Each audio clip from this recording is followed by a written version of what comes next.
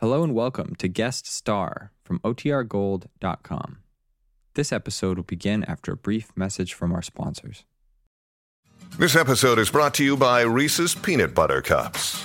In breaking news, leading scientists worldwide are conducting experiments to determine if Reese's Peanut Butter Cups are the perfect combination of peanut butter and chocolate. However, it appears the study was inconclusive, as the scientists couldn't help but eat all the Reese's. Because when you want something sweet, you can't do better than Reese's. Find Reese's now at a store near you. The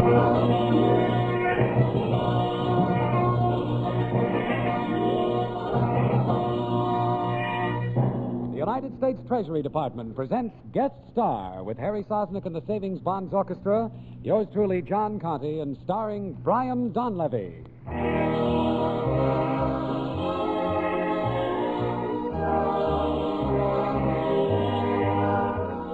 How do you do, ladies and gentlemen? This is John Conte, your host for Guest Star, a transcribed feature for Savings Bonds, presented as a contribution of this station in the public interest.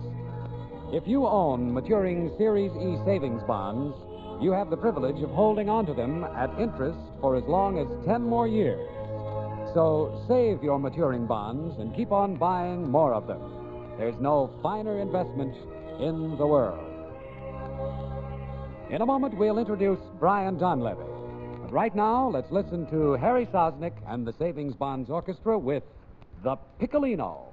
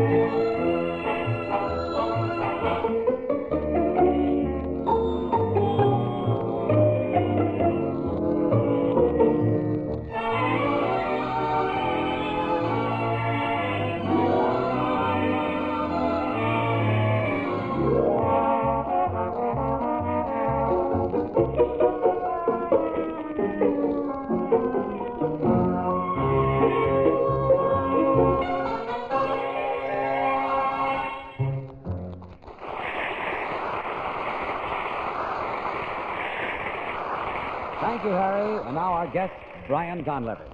He appears in an original guest star sketch entitled Pickup by D.H. Johnson.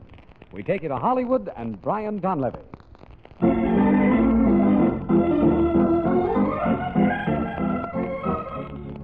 Some of my more facetious colleagues in the State Department call me Johnny Davidson, the paper boy. That's my job, picking up and delivering important papers to and from American embassies and the heads of free governments around the world.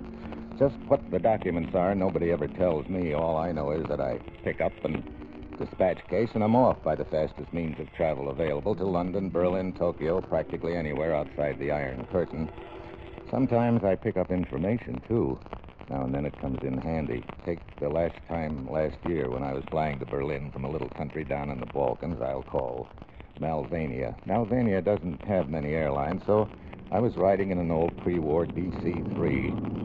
A battered old two-motor job that had just one nice feature. The prettiest stewardess I'd seen in many a mile. Shortly after we took off, she stopped beside my seat. Is everything all right, Mr. Davidson? Well, you speak English. In that case, everything's definitely going to be all right. Here, sit down. Let's have a chat. Thank you, Mr. Davidson, but the airline rules say... Who's going to tell the airline? Look, there's only one other passenger in the plane, and he's sitting up there with his back turned. Come on, sit down. Well, if you think it's all right. Do you mind if I put your dispatch case up in the luggage rack? Not a bit, only you'll have to put me up with it. I can't let go. Oh, it is chained to your wrist. Why, you must be a diplomatic courier. Yeah. Now you be diplomatic, too, and don't ask me any questions. Oh, but it is such an interesting job. So is yours. Tell me, how do you like being a stewardess? In an old plane like this? Not so good. Oh, what's the matter with a DC-3? It's slow, but it always gets there. Oh, yes, but it is not pressurized. Hmm? For the stewardess, That is... You mean when a plane is pressurized? Then the pressure inside the cabin is always the same, no matter how high the ship flies. But in this plane, when we get up high in the air gets thin, and then trouble. Oh, people's ears pop, you mean? Not just that. The lunch we carry for the passengers, the cork pops out of the vacuum bottles. Soup, coffee all over the place. Sometimes all over the stewardess. No kidding. Say, I never knew altitude blew corks out of things. I sure do pick up more odd information. And speaking of picking up things... Stewardess. Yes, sir? Come here. Excuse me, Mr. Davidson. My other passenger wants me. Coming, sir. When that passenger up ahead turned to call the stewardess, something about his face jogged my memory, a gray, sick face, and he was a sick man because he wanted the stewardess to bring him a glass of water so he could take some medicine. All at once, I placed him. Manick, his name was. Ivan Manick, and he was a spy. Just about the same time as he drank his medicine, he placed me. His eyes flicked over my dispatch case. I knew what he was thinking. Oh, brother, the applause he'd get if he could steal that dispatch case with those documents, whatever they might be. But Manick, I figured, didn't have a chance. Even if he could get the papers away from me on the plane, what would he do when we landed in Berlin? I relaxed, enjoying the view of the stewardess as she went up and down the aisle, serving lunch, first to Ivan Manick and then to me. Your tray, Mr. Davidson. Here, I will fasten it on the seat. Hey, looks delicious. So do you. With this coffee all over my uniform? Vacuum bottle blew its top, huh? Always. Every time we get up high.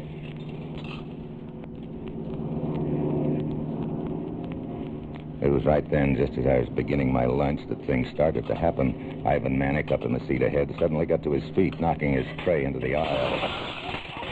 He came back toward me and the stewardess, and in one hand he carried carefully, very, very carefully, a little bottle, a cork bottle full of some kind of amber-colored fluid. Mr. Davidson, I would like to have your attention. What do you want? You see this little bottle I'm holding? This, Mr. Davidson, is nitroglycerin. Nitroglycerin? It explodes at the slightest jar. If I throw this bottle down, you and I and the pilots and this plane will be blown into 1,000,000 pieces. Now, stewardess. No, please. Stewardess, go up to the pilot's compartment. Tell them what I have here. Tell them I order a 90-degree turn to the north. Yes, sir. Right away. 90 degrees to the north. That'll take us... Where that dispatch case will be very valuable. No. Don't move, or I drop the bottle. I sat there looking up at Manick. He was crazy enough to drop the bottle of nitro and blow us all to kingdom come. For myself, it didn't matter, but there was the stewardess and the pilots, and if I let them get away with this, those papers could do a lot of damage. What could I do?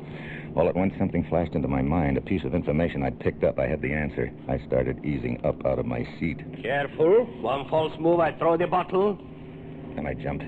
I sprang right for Manick's ugly jaw. The bottle flashed through the air and smashed against the wall. There was Manick on the floor, out cold with that amber-colored liquid dripping all over him. Mr. Davidson, the pilot said... What has happened? Our friend's going to sleep. I'm afraid there isn't enough coffee left in that little bottle to wake him up either. It was coffee in that little bottle? Not nitroglycerin? How did you know? Oh, a little information I picked up. Remember, you told me how vacuum bottles pop their corks when they get up where the air is thin? Yes. Okay. If Manick had brought that nitro up from the ground, the cork of that bottle would have popped. Oh, I see. That meant he'd put the liquid in the bottle here in the plane. I knew he'd taken medicine. That's where he got the bottle, and he had coffee for lunch. Well, there you are. You are wonderful. That just shows you what can happen when you pick up information. And speaking of picking up things, are you doing anything tonight? Not unless you are. Well, I'll be free for the evening as soon as we get to Berlin and they unchain me from this dispatch case. Tell me where you're stopping. I'll pick you up at 7.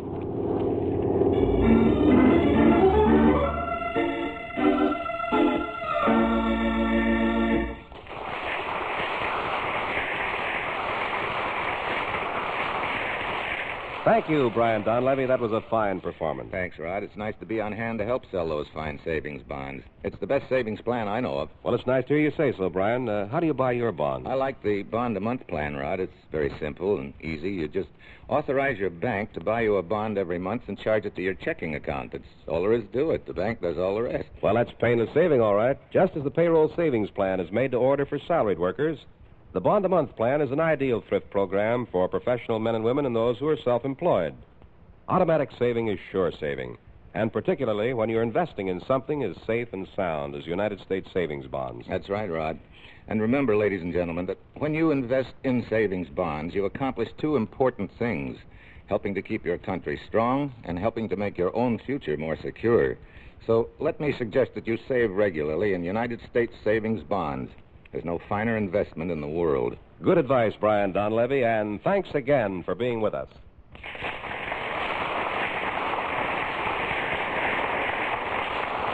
Back in New York, Harry Sosnick and the Savings Bonds Orchestra bring us to a happy conclusion with George Gershwin's Summertime.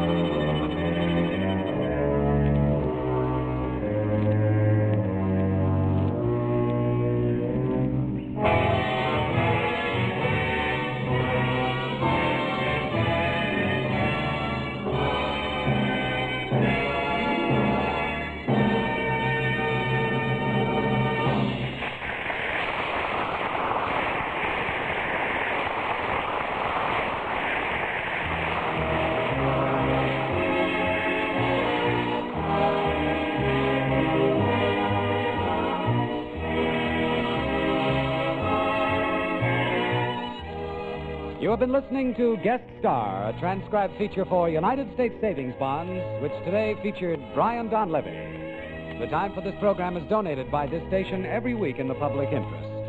The Treasury Department thanks your station and Mr. Donlevy for their contribution to the Savings Bond program. The supporting players, Barbara Luddy and Larry Dobkin, the narrator, Rod O'Connor, and the play was directed by Louis Graff. Next week, we'll have another famous guest and more good music by Harry Sosnick and the Savings Bonds Orchestra, so we hope you'll be on hand. Meanwhile, this is John Conte saying so long and reminding you to join the payroll savings plan where you work or the bond-a-month plan where you bank for the regular purchase of United States savings bonds.